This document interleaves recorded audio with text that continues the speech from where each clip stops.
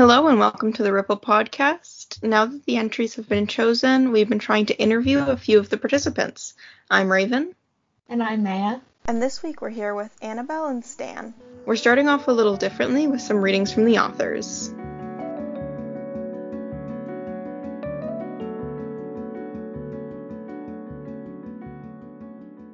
Here is Annabelle reading from her pieces Hourglass, followed by The Circus Tent.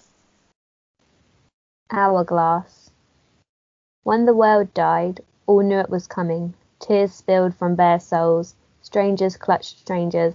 The silence had begun. All screaming stopped. All screaming stopped. The silence had begun. Strangers clutched strangers. Tears spilled from bare souls. All knew it was coming when the world died. Circus tent. Nobody loves her. She has feet, gills, and fins. Girl dressed in pink, swimming against two thick glass, wide-eyed little fish. In her glass box full of water, bubbles floating free. Clouds swallowed under red and yellow, dripping candy on the outside, blank eyes blink on empty faces. Cackling children pummel glass but yank coins back again. Angry adults call her fate. Nobody remembers her, too tired to swim. Bubbles pop around her, floating upwards belly first. Here is Stan reading from his piece, My Artistic Colleagues from Around the World. Good morning to the ones sipping coffee every minute to stay awake, bringing tobacco to flame to fill in their heavy pasts, the same ones pouring hearts out on a blank piece of paper, the ones stretching out to move the shadows and talk beauty with their bodies, bouncing beats through their veins. The same kind of people whose ears soak in music and their vocals fill other hearts, making people shiver. Old impliant hands shaping a nothing out of clay into a something beautiful in its own way. People whose eyes capture every view that is scenic and hold the brushes tight, painting the world anew. Every single outcast spraying walls for the fun of it, but also to create something that is for society an artistic gun. All the digital children shifting keys and mice hard just to create a different, virtual kind of art. Everyone else I just so happen to forget, but no one else should, for we don't want them to regret that they're born for an industry where people have to fight to show the world that they have what others call an artistic delight. A world where money helps none, nothing covers the expense of hours spent in darkness, thinking what to do and change next. But people will see your art and praise you for your ways of taking something beautiful and leaving it behind with your name. Now, even if you're alone after a day filled with failed attempts to create this beautiful art that's begging to escape your brain, and no one excites over your work, lay down and rest, for tomorrow is another chance to breathe and use your gift. Good night.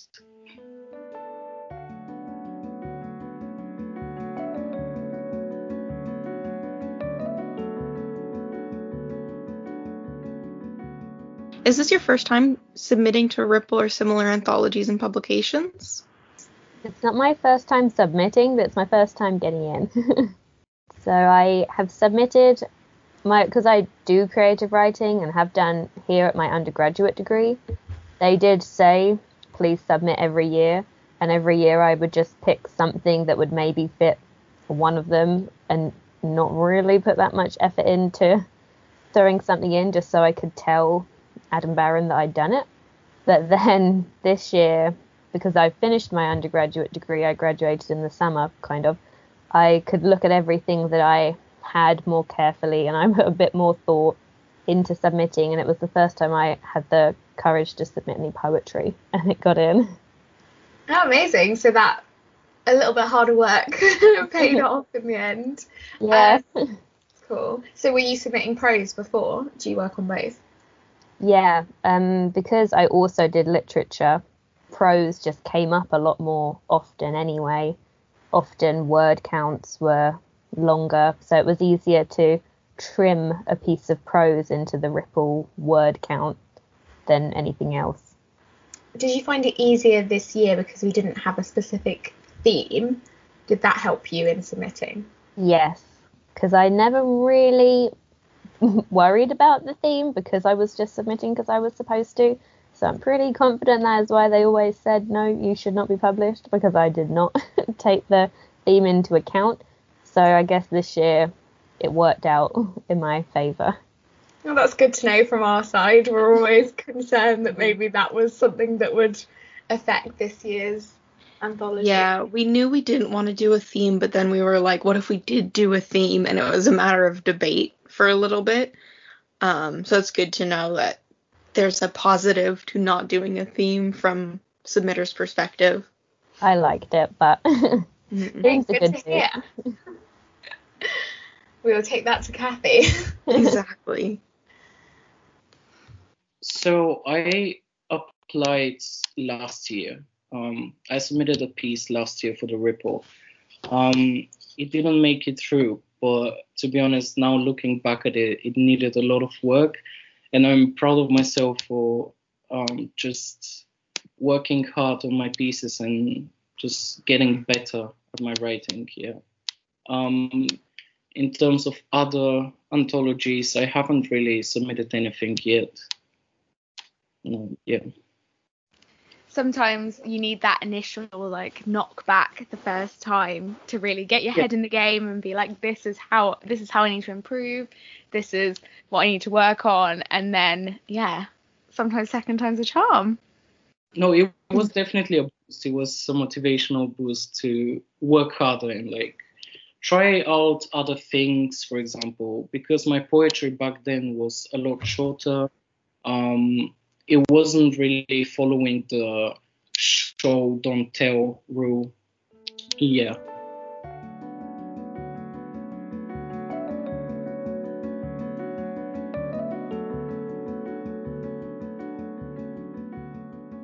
What was the inspiration for your piece? Basically, I had an encounter with another student from the science department, and they were kind of saying that my course wasn't as hard as theirs. Yeah, which really made me think about my course. And it's not about how hard it is. It's about, like, I want to do writing because as I mentioned in my piece, everyone's born for a specific kind of thing. Like some people are born for painting, some people are born dancers, singers. With time, we all just find out what our true strength is. And that's what you then want to do. Like I actually never thought of doing university, to be honest. I was just doing reception work back home in Austria. But then I just wanted to change my life completely. And I just picked something that I was good at. And I don't know. It's not about how hard the course is. It's about what you want to study, really. And that made me think like a lot of people in art are underestimated, and we shouldn't really do that. Yeah, I totally get that. I feel like my entire life has been a battle between sort of myself as someone that's more in the arts and humanities bracket of the world versus so many of I went to a science and technology school. Yeah. So everyone I was surrounded with was constantly like, they were very like maths and science focused, like those kind of brains, and they'd never quite appreciate actually the hard work and the technical skill that goes into like the creation of art. It's the same as with engineering. It's just putting it into something different. I mean, an engineer might say I'm wrong, but I think there's that level of development and creativity and skill that's necessary to be a successful writer, for example, because you need to sometimes learn from the greats and from those that have been in the industry longer, and you also need that sort of flash of creativity as well. Definitely. No, I've heard a lot of times how society shapes our courses as the arts or creative ones, and or other courses are like the smart courses. And it's not really, I mean, I don't know, like art is really beautiful and it should be like embraced. Definitely. And I think it's so impressive as well that I'm assuming that English isn't your native tongue as well. So the fact that you can create such beautiful written artwork in a second language is like, that makes you a smart person, if I've ever heard of one. Thank you. Yeah, Yeah, no, I've had a lot of work to do on my pieces because of some, like how I express my words in a certain way, because I speak two other languages actually. So it's all a mixture in my brain, and sometimes I just literally translate words from a different language. But that's why it's good to have the feedback of lecturers or friends. Do you ever write poetry or creative writing in any of the other languages? I've tried some experimental poetry with German and some shorter poetry in Bulgarian as well. But since I was really young, I've always felt English as the proper language for me to express my feelings and write in a way, which I really struggle with in the other two languages. Oh, that's so interesting. And also, That's like fair. you, how you said that you can't just translate words and sort of phrases into another language like directly, because you have to like think of all the cultural connotations and how sentences fit together differently in different languages, and also sort of regional phrasing as well, that there's always a different way of doing things. You have to kind of start from scratch. Certainly, yeah. Both Raven and I were part of the judging team, Oh, and wow. everyone Thank had really sort of differing opinions on Circus Tent and what that was meant to represent, and who the central character was, and whether they were a fish or a human, or whether it was a analogy or real. And yeah, I'd love to know where that came from, where that idea is from. That's so cool that it sparked thought. I've had people ask me about their poems and wondered if I had any deep thoughts, but I guess I did more at the time, but they were both written for previous assessments, so I was constricted in that aspect. So for Circus Tent, I wrote it when we were studying surrealism and the grotesque. So it was really inspired by Angela Carter, and especially her Nights at the Circus book that we were looking at bits of. So I really just wanted to create a character who was distorted and completely different and really sort of inhuman, but was also a little girl who was, you know, a child and should have been outside of the glass with the other children looking at all these things, but she was stuck inside because she was different, and was, you know, eventually, you know, she dies at the end just because she can't get out and she's just trapped in there. So that was what that one was inspired by. I don't know what everybody thought when they read it. Yeah, I think it was a question of whether this was actually a real fish girl. Don't know if that's the way of putting it. I know I was arguing that it was the Fiji mermaid, which is, I don't know if either of you are familiar with that, but the Fiji mermaid was like a very early carnival attraction that was a monkey and a fish taxidermy. Oh, I do remember that. Yeah, it's like gross, but like that was a very common sideshow thing, whereas like we have a real Fiji mermaid and it's a monkey and a fish, and I was like, it's the Fiji mermaid. Yeah, I guess I was trying to work out whether it was actually something. Yeah, is it a little girl or a fish or a mermaid? Or an analogy for someone that's just a bit different and is struggling with a part of their identity and feels trapped by differing from the norm, and it's almost we had a couple water pieces, so I know we kept moving between the different water pieces talking about that stuff. Wow. Yeah.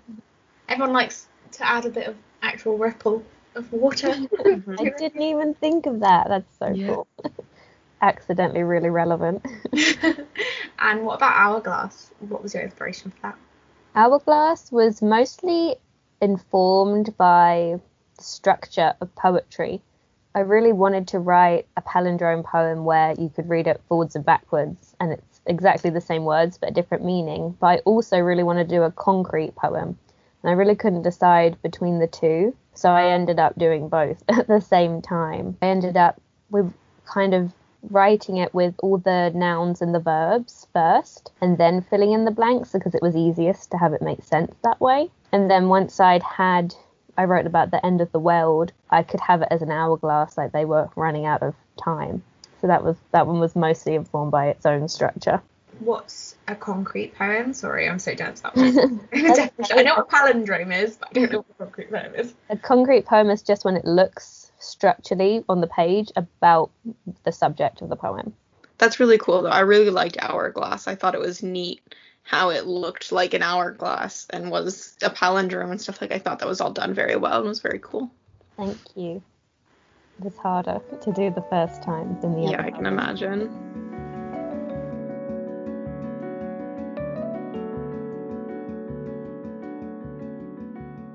Do you have any writing tips for aspiring creative writers listening? I would say my main writing tip is just to try writing in like every style, because if I hadn't have tried writing poems, I would not have got into Ripple. Clearly, because I didn't. So I just think if you don't try everything, then you don't know what you're good at, because you might already be pretty good at something, but you might also be good at a completely different type of writing. And also just doing any kind of writing can help you feel motivated in your preferred style. So even though I mostly write prose, writing those poems really helped me feel motivated to keep on with my prose, even though they're completely different styles. So I think that's really important. And also don't think too deeply about a first draft. None of those are good. 2 solid pieces of advice there. I like the idea of sort of trying out different styles and different forms to sort of work out what works best for you as an individual. Definitely, it's all about writing more. Exactly. It's quantity over quality sometimes. Yeah. Listen, so I'm still learning all of that, so I'm not sure if I can really give some proper writing tips, but what I always advise people is to try out new things, because poetry I started with last year in March during lockdown. I was feeling really depressed and down, and I had a lot of feelings and emotions I wanted to somehow let go of, but I didn't know how to. And I was still in my foundation year, so going into creative writing, I was thinking maybe I should start writing now before going into creative writing, just to experiment with some writing styles. And I sat down and I started writing something, and I just stopped, and it looked like a poem. So then I just started working around poetry a lot. And honestly, it's such a beautiful thing, because you can express your feelings, and for me, it's like a time capsule. In a way, it saves my, like, how I've been during that period of time and what my feelings were and all that. But also, like, another advice is to just pursue the one quote I found in our school book, happiness writes white. Just dive in your experiences, emotions, feelings, everything, and just write. I love that. Very philosophical.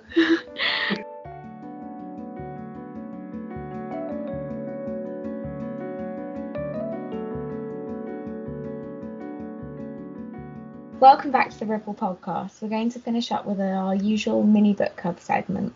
It's going to be a bit different this time with our new format, so it will just be a book recommendation from each of our speakers today. I had to think I hate this question because I read so many books. I think I read 50 books last year, so when somebody asks me for one, I don't know. But I think you just say what's the last book you read, maybe, if it's easier. Well, I think the book that I generally recommend is The Book of Lost Things by John Connolly, because that is like modern fantasy, but it keeps that really dark style with the original stories, and it's young adult, so it's really accessible. So I generally recommend that to people if they want to feel like they're reading a proper book but still a fun book. And I guess if you enjoyed my poem Circus Tent, it's kind of in that sort of grotesque, creepy, but also kind of innocent realm. An interesting combination. It is. Yeah, that sounds really good. Thank you. One of my favorite books is Wonder by R.J. Palacio, I think. I'm not sure how you pronounce it, but it's this story about the 10-year-old O.J. Pullman. He's pretty much born with facial deformity, and it's a beautiful story about himself, how he survives through society. It's a story about friendships, about family, about bullying as well. And a really good quote I found there was, "I am different because people see me as different." And yeah, I would totally recommend this book. It's probably published for kids, but I believe it's made for everyone, because you can learn so much and see things from a different perspective as well. Definitely. That sounds like a really important piece, and you can learn so much from children's literature, I think. Yeah. And if there's a complicated or a difficult topic being explored in a more accessible way for children, then I think that's something that we can all get something out of. Definitely, yeah.